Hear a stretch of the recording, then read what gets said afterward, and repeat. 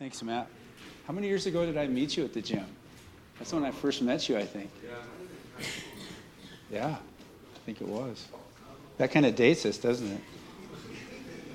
So how many people are interested in vocational ministry?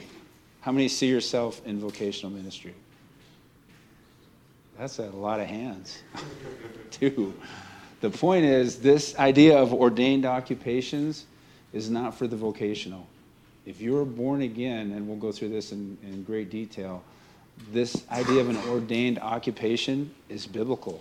And I hope to lay out a foundation that not only just deals with the fact that it's based on assumptions, and I'll develop those assumptions, but in light of those assumptions, we'll hopefully look at a protocol as to how we apply that, the things that God's used in my life during the course of the things Matt's talking about, that works for whatever you do, whether you're a stay-at-home mom, whether you're an engineer, whether you're whatever it is you do. So bear with me. We're going to cover a lot of country this morning, so get your Bibles ready, and we'll flip through a ton of Scripture. The first place we're going to turn, and forgive me because I can't see that one, I'll have to turn around a little bit, to 2 Corinthians 10:13.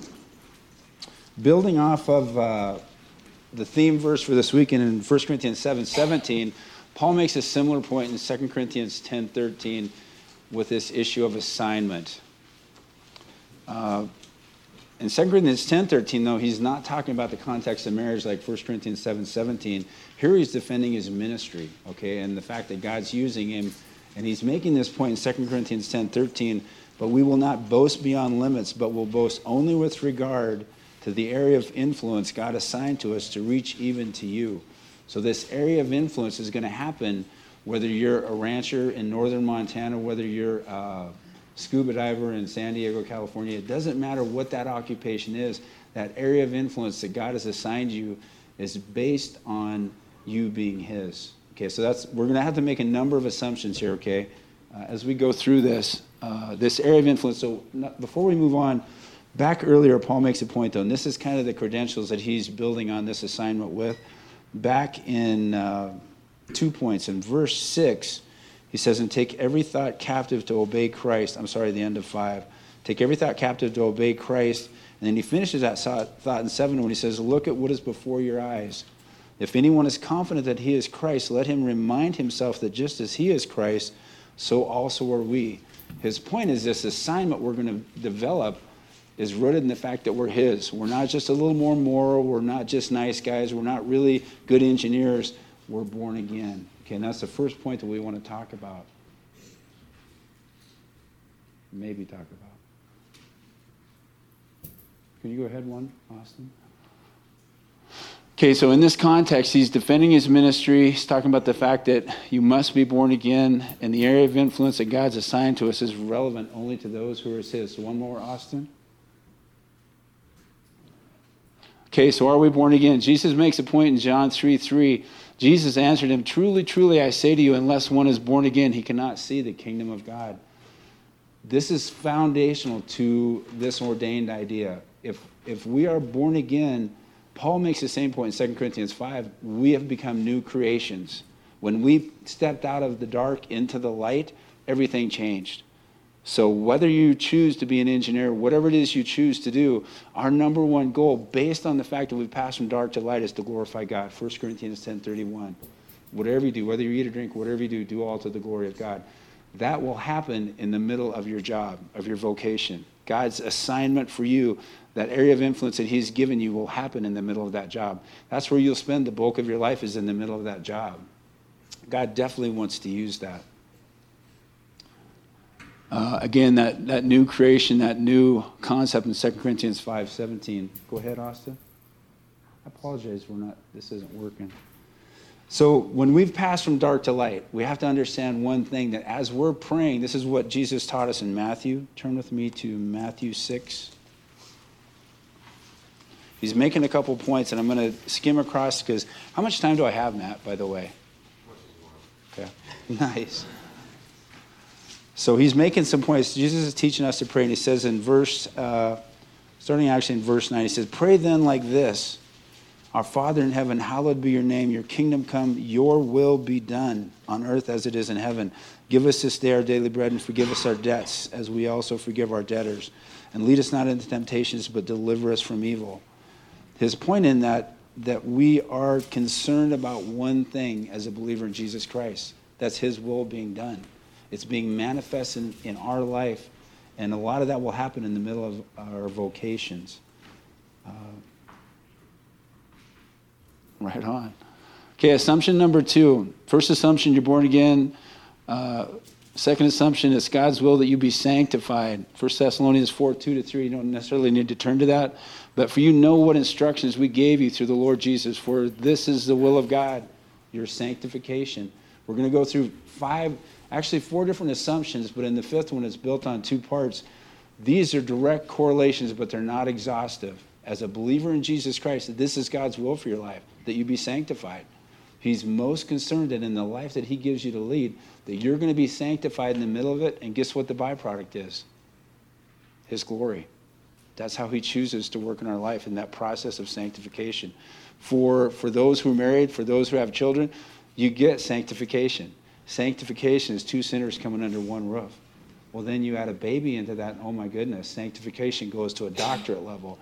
Well, that happens out there in the work world too. I have 450 people that work on my sanctification every day. I mean, it's a beautiful thing because God is always revealing the heart. He's always putting me in that place where I need to submit to him. So this idea of being sanctified is the one-to-one with being born again. He will get your attention. The beauty of serving a sovereign God is he makes no mistakes. He's seldom early, but he's never late. Okay, so in the middle of that sanctification, this is not a popular topic, but understand there will be suffering. Not a form of masochism, just the reality of how God chooses to get our attention. Bless you, Levi. 2 Timothy 3:12, indeed, all who desire to live a godly life in Christ will be persecuted. Understand, if you desire to live a godly life, there will be persecution. And maybe we're not talking the persecution that goes on in China, but believe me, that persecution will be real for many different reasons. It's number 1, God's way of getting our attention. It's number 2, his way of revealing us working through our hearts in the middle of those situations, in the middle of those persecutions. Okay? So it's a reality. If you start to suffer and you feel like you're being persecuted, you're in solid ground. That's exactly where you're supposed to be. 1 Peter 4:1-2, since therefore Christ suffered in the flesh, arm yourselves with the same way of thinking. We're going to talk about that same way of thinking. Paul builds another point just like it. For whoever has suffered in the flesh has ceased from sin, so as to live for the rest of the time in the flesh, no longer for human passions, but for the will of God. Assumption number 3, so we know we're born again, we know we're going to be sanctified, we know the middle of sanctification, we're going to suffer. Assumption 3, in the middle of that suffering, we're to be thankful. This is not a trite statement. I remember discussing this issue with a lot of people in Philippians 4:6-7, when it says, be anxious for nothing but in everything by prayer and petition, present your requests to God, and the peace of God that transcends all understanding will guard your heart and mind to Christ Jesus. This issue of being thankful, Paul makes the same point in 1 Thessalonians. Rejoice always, pray without ceasing, give thanks in all circumstances, for this is the will of God in Christ Jesus for you. It's not negotiable. If we're finding ourselves having a tough time, and I could go through story after story of being thankful in the middle of adversity, we just have to stop, and this is the truth. We respond as followers of Christ with the truth. Some days it's difficult. I had a friend text me yesterday, I am so over my job. And it just went on and on and on. I sent him a text later, and I went through a list of things. It's like, we know that we're to respond with the truth. This is the truth. We know that we're going to suffer. We know that in the middle of that suffering, God's going to be glorified because we're called to respond rightly. That mindset is not foreign to the believer. It's actually who we are in Christ. It's a part of what we bought into. He paid the price for it. He's given us the ability through the power of his Spirit and the word that he's revealed to us to live well in the middle of adversity. Every time that I get to the point I'm kind of upside down, I run to Hebrews 11. Those guys actually had it tough. I wouldn't know tough if it hit me with a board. Seriously.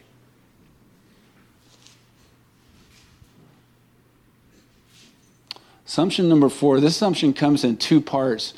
There's a horizontal submission that goes on during the middle of this, and this is This is really significant in light of your jobs, because I guarantee you will have bosses that are jerks. It's a sovereign design. It's just the way God chooses to work.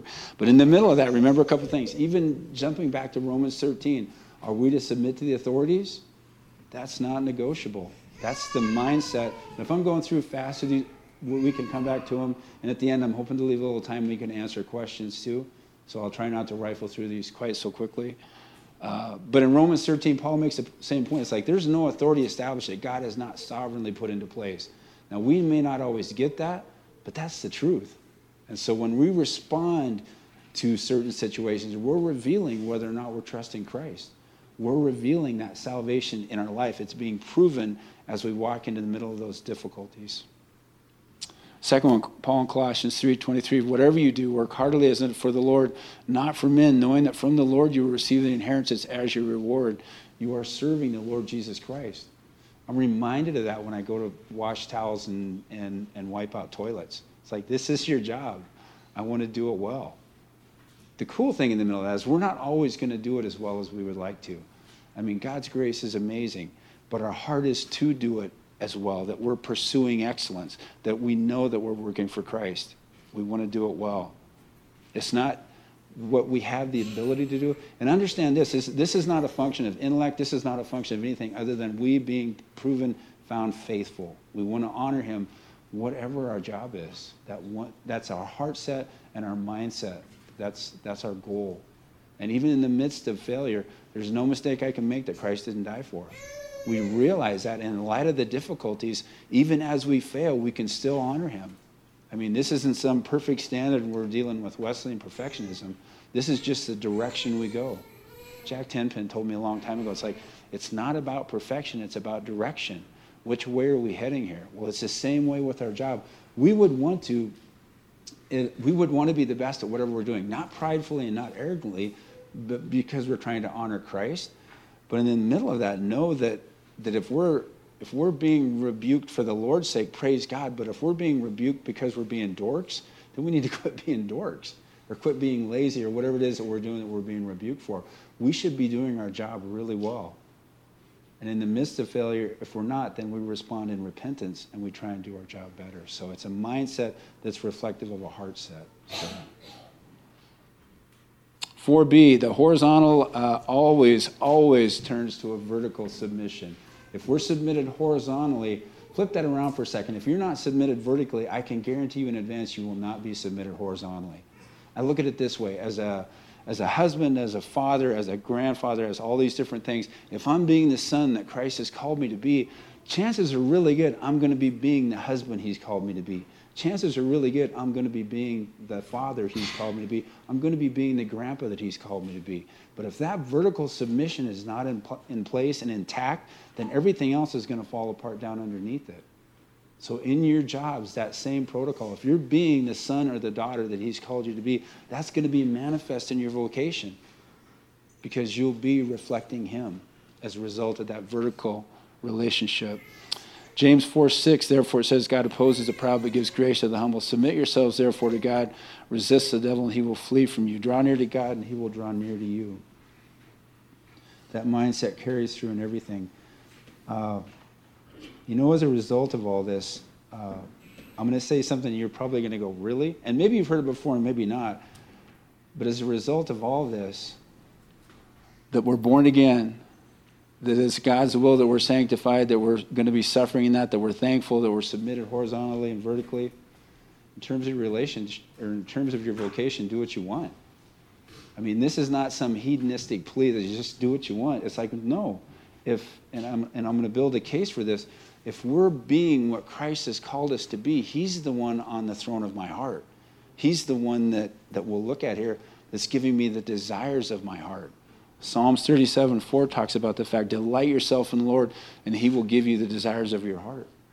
We don't want to have that divided heart. We want to have that heart that beats to please him, even in the middle of failure.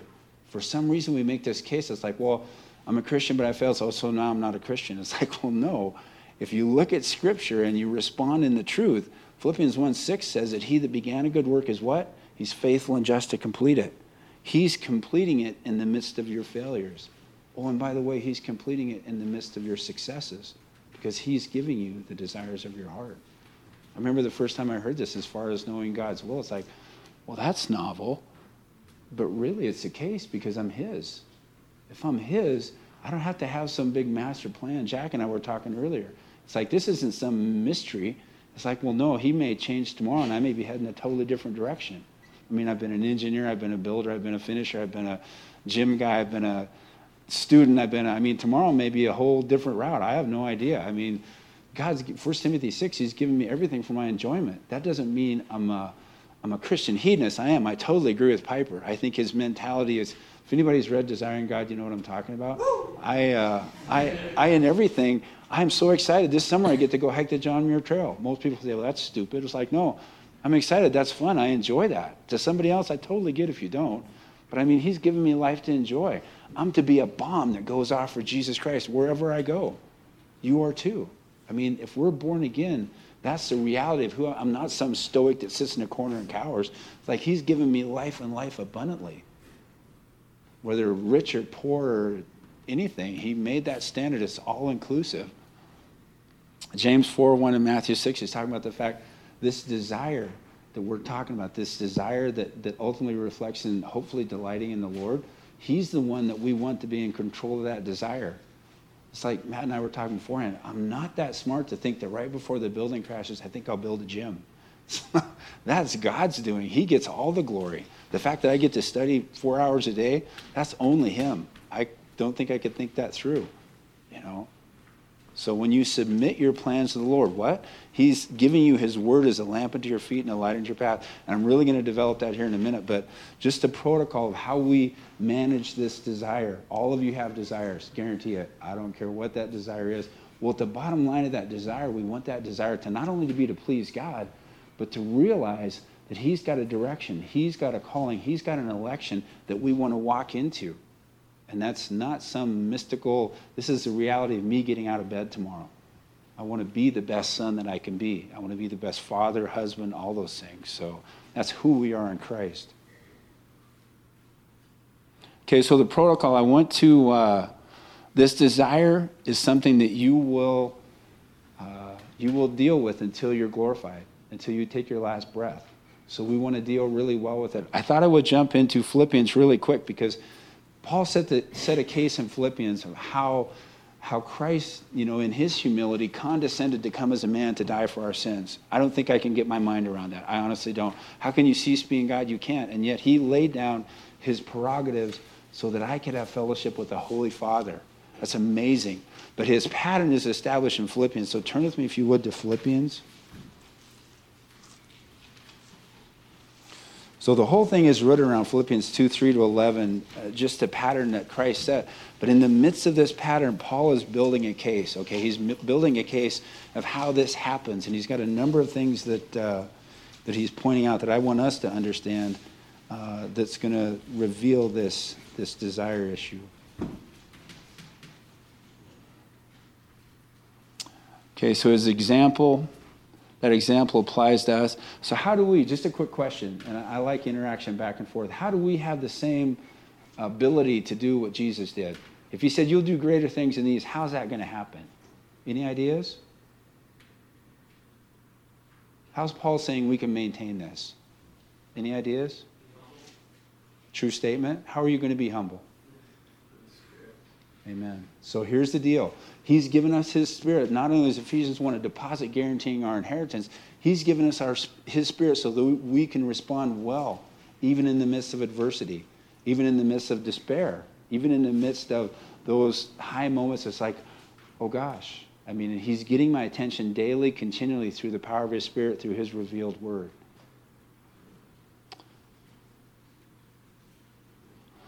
Okay, so Paul's charge of the Philippians. I want you to walk away from this. In verse 27, he says, only let your manner of life be worthy of the gospel of Christ, so that whether I come and see you or am absent, I may hear of you that you are standing firm in the Spirit with one mind, striving side by side for the faith of the gospel, and not frightened in anything by your opponents. This is a clear sign to them of their destruction, but of your salvation, and that from God. For it has been granted to you that for the sake of Christ you should not only believe in him, but also suffer for his sake. More of that suffering. engaged in the same conflict that you saw I had and now hear that I still have. Bear in mind, Paul's in jail right here, giving them this message. I mean, so if we can say, well, I don't think he understands how difficult. Nobody here is in jail. So, I mean, if he can develop this mindset, we want to make sure that we adopt that same mindset. He makes a number of points within Philippians. Odd thing, in terms of desire, he was wrestling with whether or not he should die. And notice he says in the middle of this, if I'm delivered to the flesh, that means fruitful labor, yet what shall I choose? He's pointing out the fact that, he would rather die and be with the Lord. He's in the midst of this terrible adversity. I don't think I know I can't get my mind around. But I think it's better if I stay here. I think it's better for you that I stay here. Because I think God has a lot more things for me to do right here, right now with you. So he's got a choice. He's got a desire. And so how does he deal with that desire? Okay, number one, he says in 2:5, one thing he's calling us to in 2:5, he says, have this mind among yourself. We're to have the same mindset. There is only one Holy Spirit. If we are born again, we all have that Spirit that resides within us. He's in agreement. We know that he's in agreement because if you do a study sometime, if you get a chance to look at this, if you go to Ephesians 5, and he talks about don't be drunk on wine, but be filled with the Spirit. And you see all these things that happen. You're loving your wife like Christ loved the church, children honor their parents, wives are submitting to their husband. You're seeing all these things going on. If you look back in Colossians 3, he makes the same point, but guess what he says? Let the word of Christ dwell in you richly. Okay, and what happens? The same thing. Husbands are loving their wives are submitting to their husbands, children are thankful, everybody's honoring God. So the point is, the Spirit that he's given us, there's only one Spirit. There's only one revealed word. It's all in agreement. He's given us his word. So have that mindset among yourselves. Hold fast to the word in 2:16. And when I get through with this short one, we're going to jump into how we hold fast to the word and the significance of the word in our life. But in 2:16, he says, holding fast to the word of life. When you run into difficulty in the middle of this ordained occupation, your best platform is holding fast to the word of God. I'm going to deal at the end of this with an example or an application of what we're talking about here, how coming out of college and heading into life as more of an adult or more of a 3.2 kids in a white picket fence, how we deal with that in terms of difficult situations. And our protocol is holding fast to the word. The word has laid that foundation, how I respond to debt, how I respond to customers, how I respond to parenting, how I respond to everything. It's revealed in the word of God. So we need to hold fast to it. Next one, there's two mindsets he's talking about here, is the fact that we realize our citizenship is in heaven. I'm here for a while, a short while. In light of eternity, this 54 years is a blink. And however many I have left, I have to keep telling myself the truth. This is not my home. As much as I love some things here and hunting and different things and all the different things that are in my life, that's great. But my citizenship is in heaven. I'm waiting for my Lord to come back. The last one is, how do we have the secret of contentment and peace? It's our dependence on Christ. He, being a sovereign God, rolls me through these realities that I want to respond in faith, trusting that whatever that difficulty is, he's revealing himself through it to me. Through his word, he's given me his revealed will, that I honor him in the middle of adversity, that I honor him in all those situations. Okay, so holding fast. Understand that in that statement, holding fast to the word of God, that's really a participle. And what is it driving back up in 14? He says, do all things without grumbling or disputing, that you may be blameless and innocent, children of God without blemish in the midst of a crooked or twisted generation, among whom you shine as lights in the world, holding fast to the word of life. So really the issue is that we're not disputing, we're not grumbling. I love that to be said of me. And yet when I respond, I want to make sure I'm responding with the truth.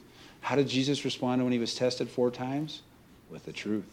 His word is truth. How are you sanctified? John 17:17. Sanctify them in the truth. Your word is truth. You're sanctified in the middle of God's word. So the significance of God's word. Moses made a statement back in Deuteronomy 32:46-47. It's like, the word is your very life.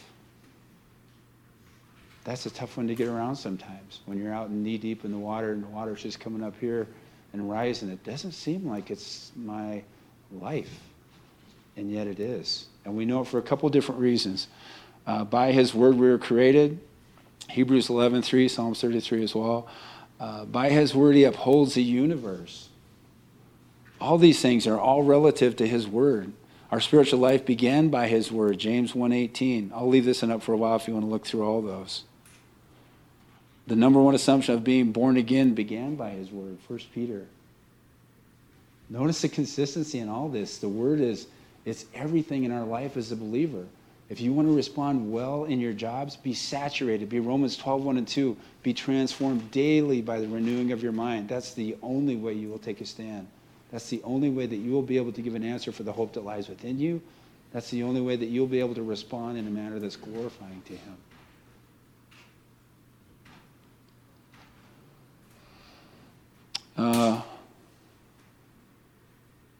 We find our daily sustenance by his word. Jesus said, man does not live by bread alone, but by every word that comes from the mouth of God. Sometimes that's tough to digest, and yet it's true. We find our sustenance in his word. So here's one. Psalm 119:9. How can a young man keep his way pure? By guarding it according to his word. Job said, I made a covenant with my eyes that I wouldn't sin against you. We are saturated with God's word. It's like MacArthur makes a statement. I don't have a sin come to mind that I don't have 42 verses come out to respond to it. You want to respond well to sin? Know the truth. John 8:31, 8:31 and 8:32, he said, you will prove to be my disciples if you know the truth, and the truth will set you free. You will prove to be my disciples if you know the truth, and the truth will set you free. Not if, sorry. Any questions about any of that? How do we do it? How do you do it when you get really busy and your kid's been up crying all night and you're fighting with your wife and you're whatever you want to throw in the mix, and you just have this lots of adversity? How do you find time to get in the Word? How do you find time to stay with a mindset that honors God? Get up earlier. Whatever it takes, I guess, is the point. Seriously, and that sounds trivial, but it's like I used to tease my boys. It's like the best way to get up early in the morning is go to bed early at night.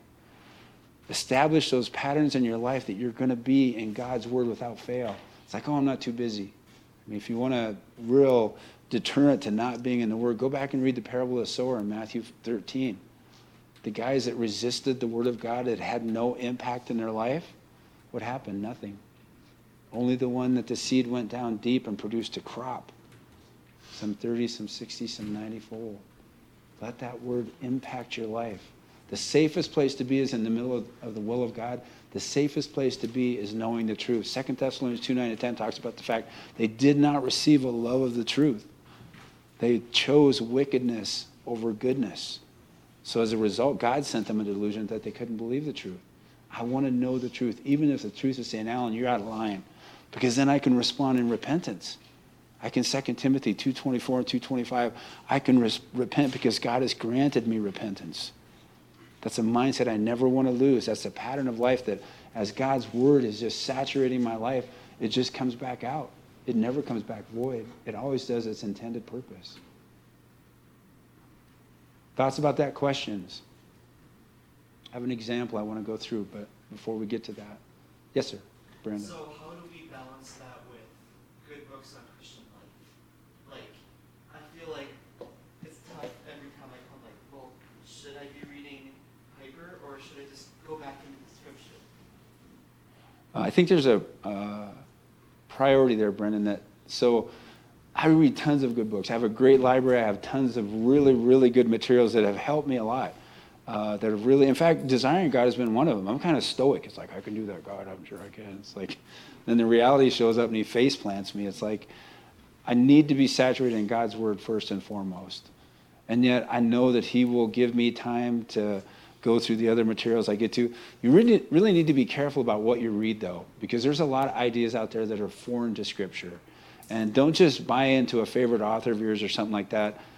But at the end of the day, Blake taught me this. It's kind of like a quick little cheat note. If you're gonna read a book, Even if someone's recommended it to you, which I read books that are recommended a lot, go to Amazon and read the very best review of it and the very worst review of it, because even if I don't agree with either one of them, they're going to give me what the book's about.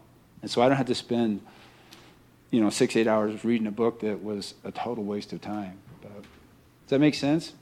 How you balance it is there is no balance. There is no balance in the kingdom. Everything is kingdom. Everything else takes a second seat. And yet at the end of the day, I find time to read tons of books. Look at the detail in your life. And Blake also taught me this one. It's like every time you have 15 minutes, have a book with you. Seriously. And we're not just going to be reading for reading's sake, but man, we want to know the truth. We want to be saturated in that truth. But the time I'm talking about in the Word, it happened early this morning, long before I ever got on the road to come here. It has to happen before everything else does. There's a ton of people out there that have different perspectives. It really doesn't matter to me. It matters to me that you're in God's Word. If you're in God's Word, it's going to take root. It really is. It says that it will take root. I believe that. Not just in my life, but I believe the fact that its author says that it will take root. Realize this is his word. Your view of God's word is directly proportional to your view of God. It is his word. Someone said the other day, he was making an illustration of his son.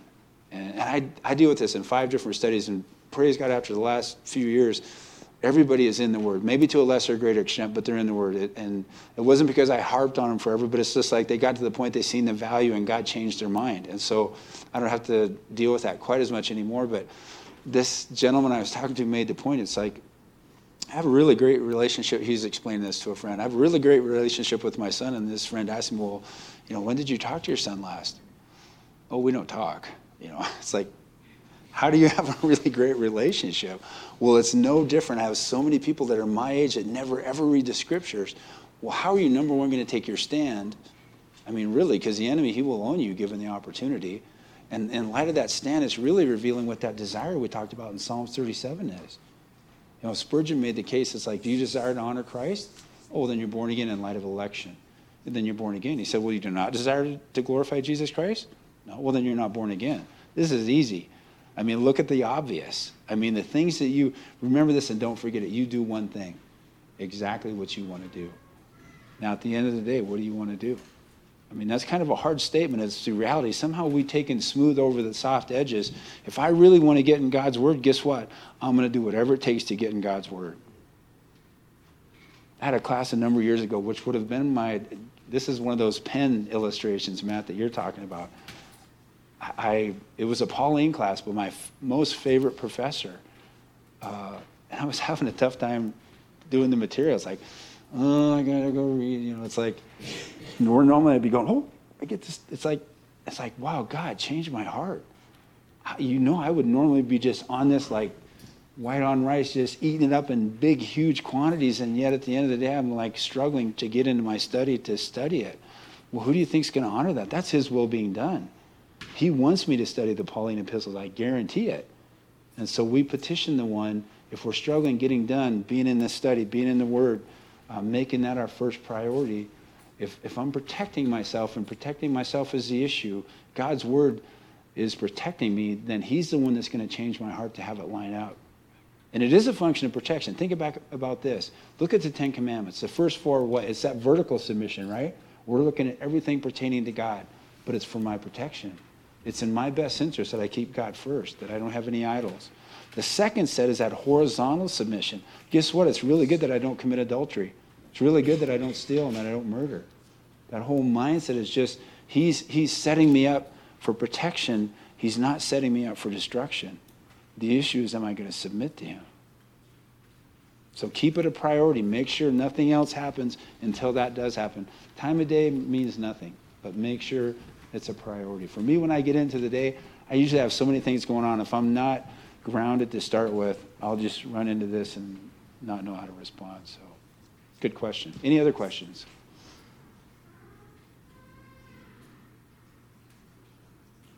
You guys are easy. All right. Here's an example. Everybody in this room will deal with this. In regards to your ordained occupation, what is our perspective about income? I want you to know that what the world says is totally antithetical to what Scripture says. So let's look at a couple verses here. Turn with me to Hebrews 13:5.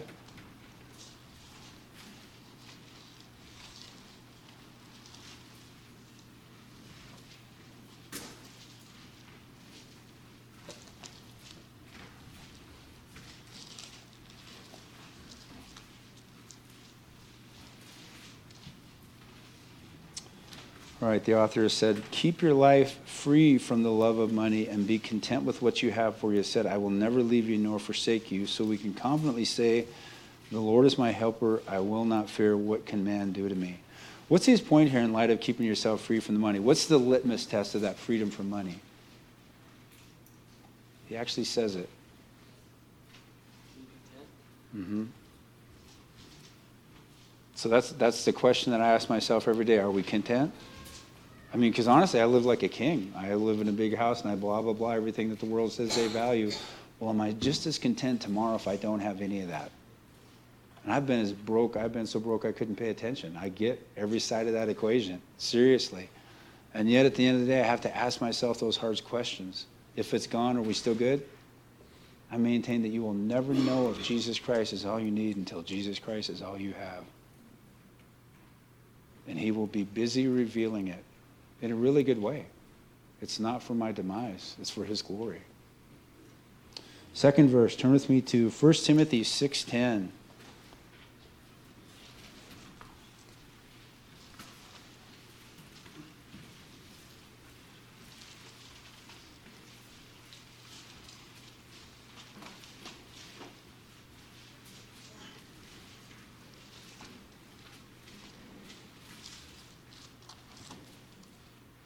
All right.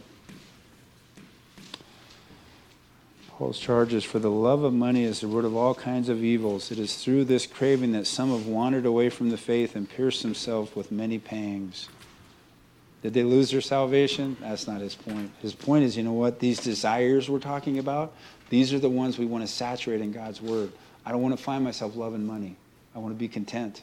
Whatever that situation looks like, I want to make sure I'm fine with it from my heart. Not that I'm always, you will prove with your responses where your heart really is. And if our responses don't line up like God's responses, we're left as a believer in Jesus Christ with one response: repentance. That's our only response. It's like, wow, Father, forgive me.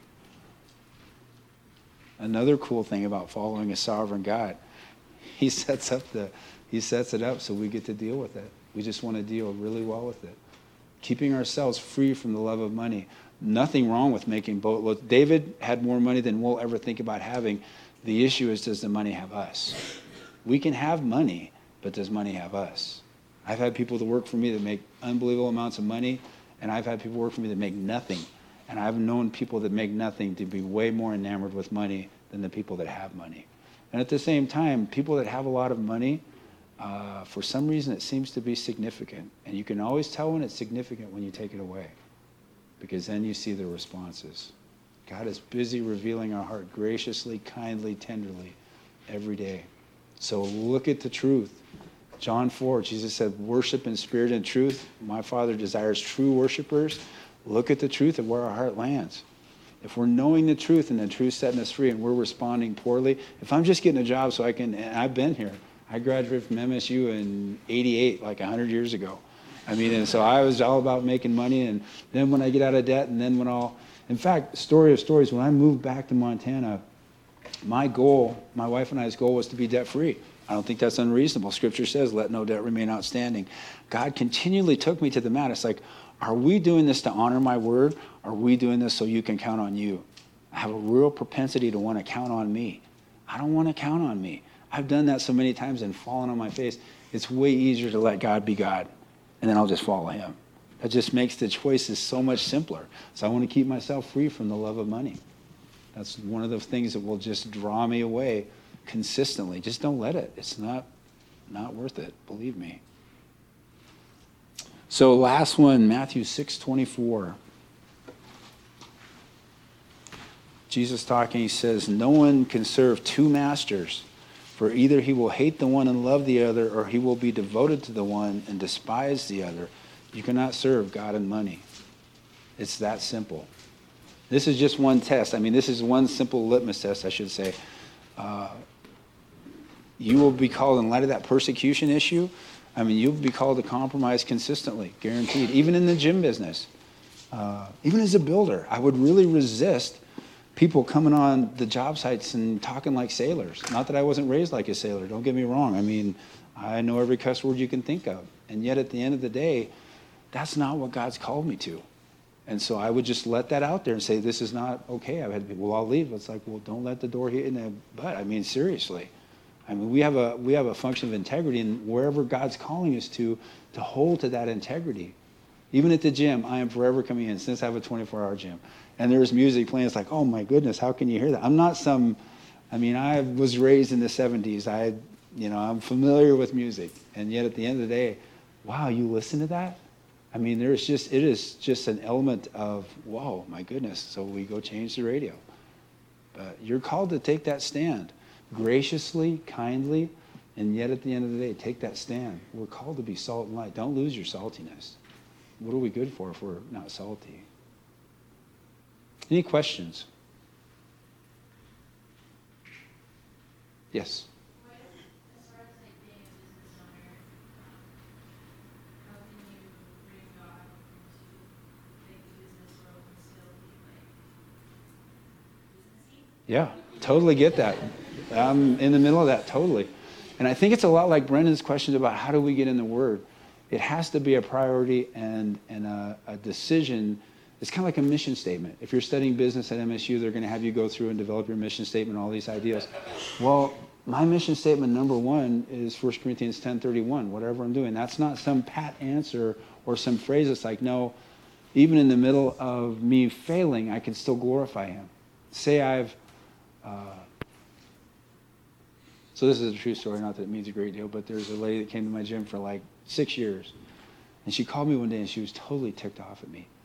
I'm thinking, okay, I'm missing this. And she's upset because I'm letting people run their diesels in the middle of the winter out in the parking lot. I'm thinking, I would run my diesel out in the parking lot. Sorry.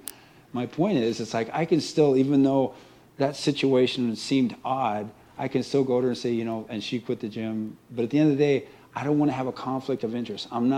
I want to respond well to that, kindly, gently, although I thought it was like the dumbest request in the world. Like, number one, I can't tell someone to do with their vehicle, even if it's in my parking lot. But I can still respond kindly, gently, just like Scripture says, 2 Timothy, all those different ways that we respond. But it goes back to what is my goal? It's to honor Jesus Christ. Because even if she walked away from that, she at least hopes, I hope she would see that I'm responding in a way that Jesus Christ would respond. Even if we don't serve the same Lord, that she would still see that in my business model. And so maybe that doesn't answer your question. It comes in how, one thing that's really refreshed me every year that I go to Grace's annual meeting, they run the church like the business should be run. They live within their means. They budget, they allocate, that's my background, a controls engineer. Things like that matter to me. Making business decisions that it's like, no, we're not always living outside the envelope. We live at a time right now, it's Burger King, have it your way. That is not biblical. I mean, we need to be living within the parameters that God's given us, like the Hebrews 13:5, be content with what you have. We apply those same models. Well, if you're a builder, I want to run my job site the way that I'm convinced God wants me to run it, not for my glory, for His glory. And then they walk away from that. I had a lady walk up to me and go, it's so nice to be on your job site. Well, that's the way it should be. It's not going to happen if I start compromising.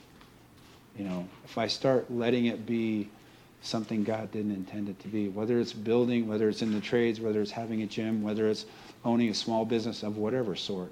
I have to make that direction first and foremost, because the world will call you to compromise it. I guarantee it. Jesus said, if you disown me for others, I'll disown you before my Father in heaven. I don't want to disown Him. I just want to make sure that even in the midst of my failures, that I'm still honoring, and we will fail. That's what He died for. Any other questions?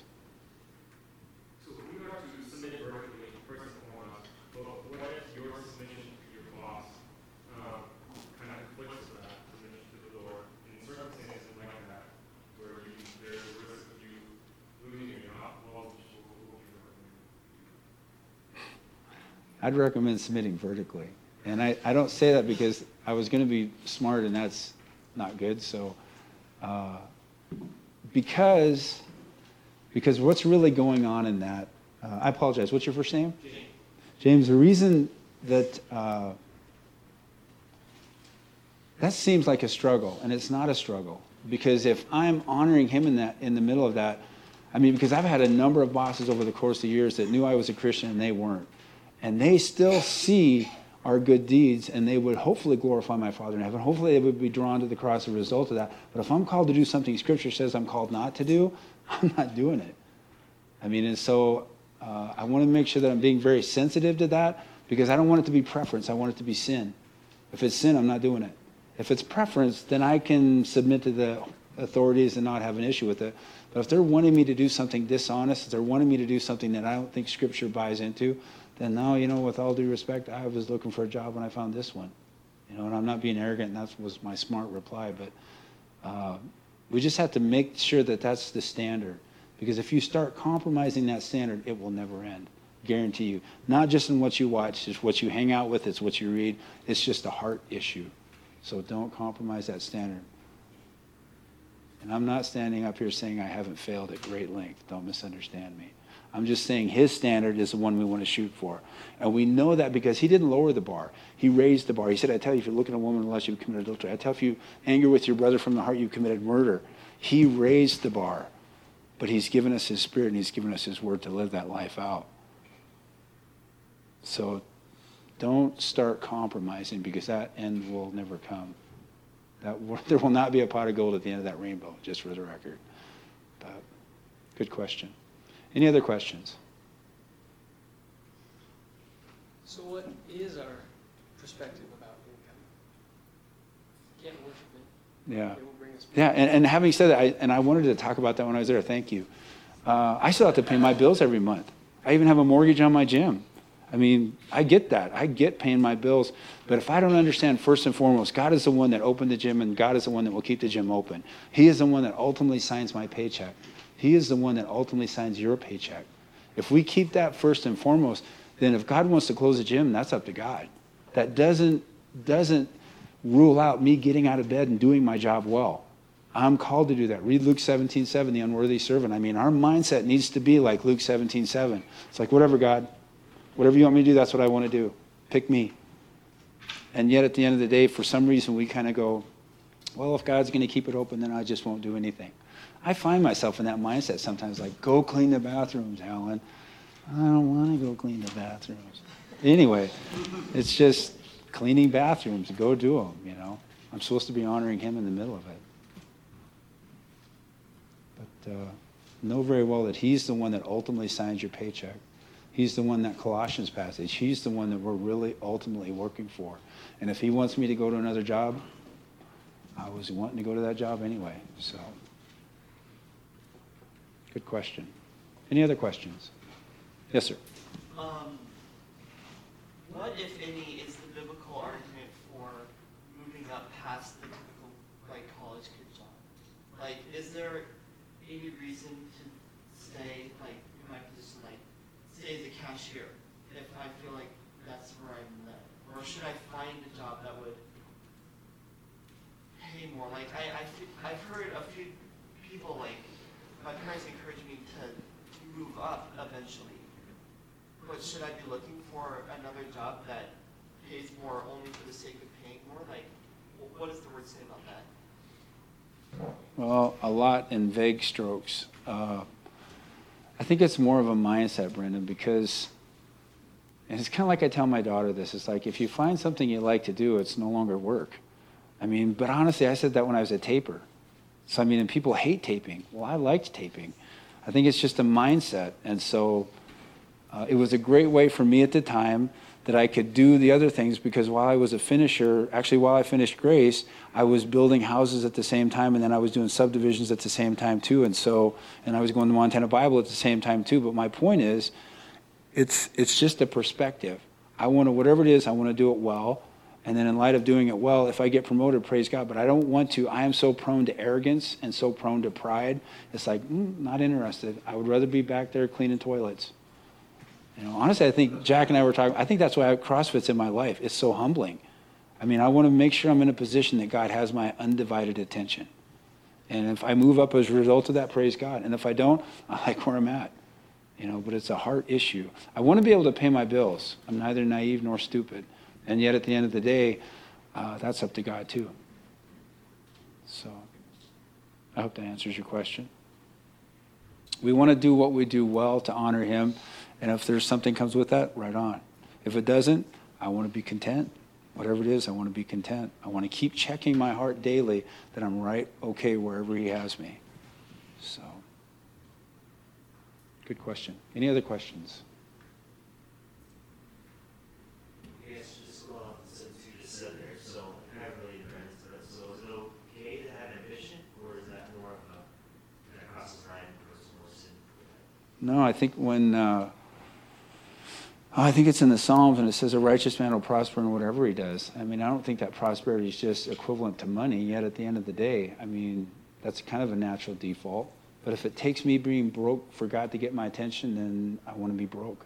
If it takes me being rich for me, I heard it said one time that to every 1,000 people that can handle wealth, there's maybe one that can. Well, the one that can is the one that can well honor God in light of that well statement. He's submitted to God every day. He knows that wealth ultimately came from God. And just as God can... Ecclesiastes 7:13 makes a really cool point. It says, whether in times of adversity or times of prosperity, understand that God... This is a loose paraphrase. Understand that God's sovereign over them. Because we don't know what's going to happen tomorrow. I'm not concerned with tomorrow. I'm called to be concerned with today. And so in light of today, I want to respond really well to that. If that means I'm making more money, then right on. I mean, we've had more memberships here lately. Oh, praise God. Well, tomorrow there may not be more memberships. So that's totally up to him. If you want to have peace in all those situations, quit looking at that test and look at where your heart's at in the middle of the one you're in right now. Whether it's your marriage or whether it's your, whatever it is, just keep checking your heart. Hebrews 4:12, write that down, memorize it. The living word of God will expose your thoughts and intents of your heart. I always want him to be exposing my thoughts and intents. Some days that's not a pretty picture. Sometimes I find myself there with Paul in Romans 7:15-25. The things I want to do, I don't. The things I don't want to do, I find myself doing. Well, I'm in a good place because the closer I see it, the closer I walk with Christ, the more it's revealed. I want it to be revealed. Paul said, examine yourself that you wouldn't receive such a strict judgment. I want it to be out there. I want to live transparently. I've lived and it's not worth it. Just be totally transparent.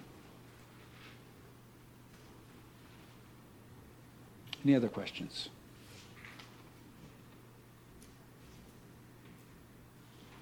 Yep. If you have employees that are believers, what do you see in them that's different? Or like, what do you look for as a boss that would be like, I know this is God? Yeah, I actually have a couple like that, and it's really refreshing. A consistency, because as a believer, even though there is a difference between men and women, I get that, and just the mindsets and emotional and all of that, just a consistency to, even in the midst of failure, still want to honor God. I have this one lady that works at the gym. It's like she's like a gift. I mean, it's like I don't have to worry about stuff. I mean, back in the trades, oh my goodness. I mean, I'm a Christian. It's like, we're good. I mean, serious, that's such, I just feel spoiled rotten at the gym right now, but that consistency is the key.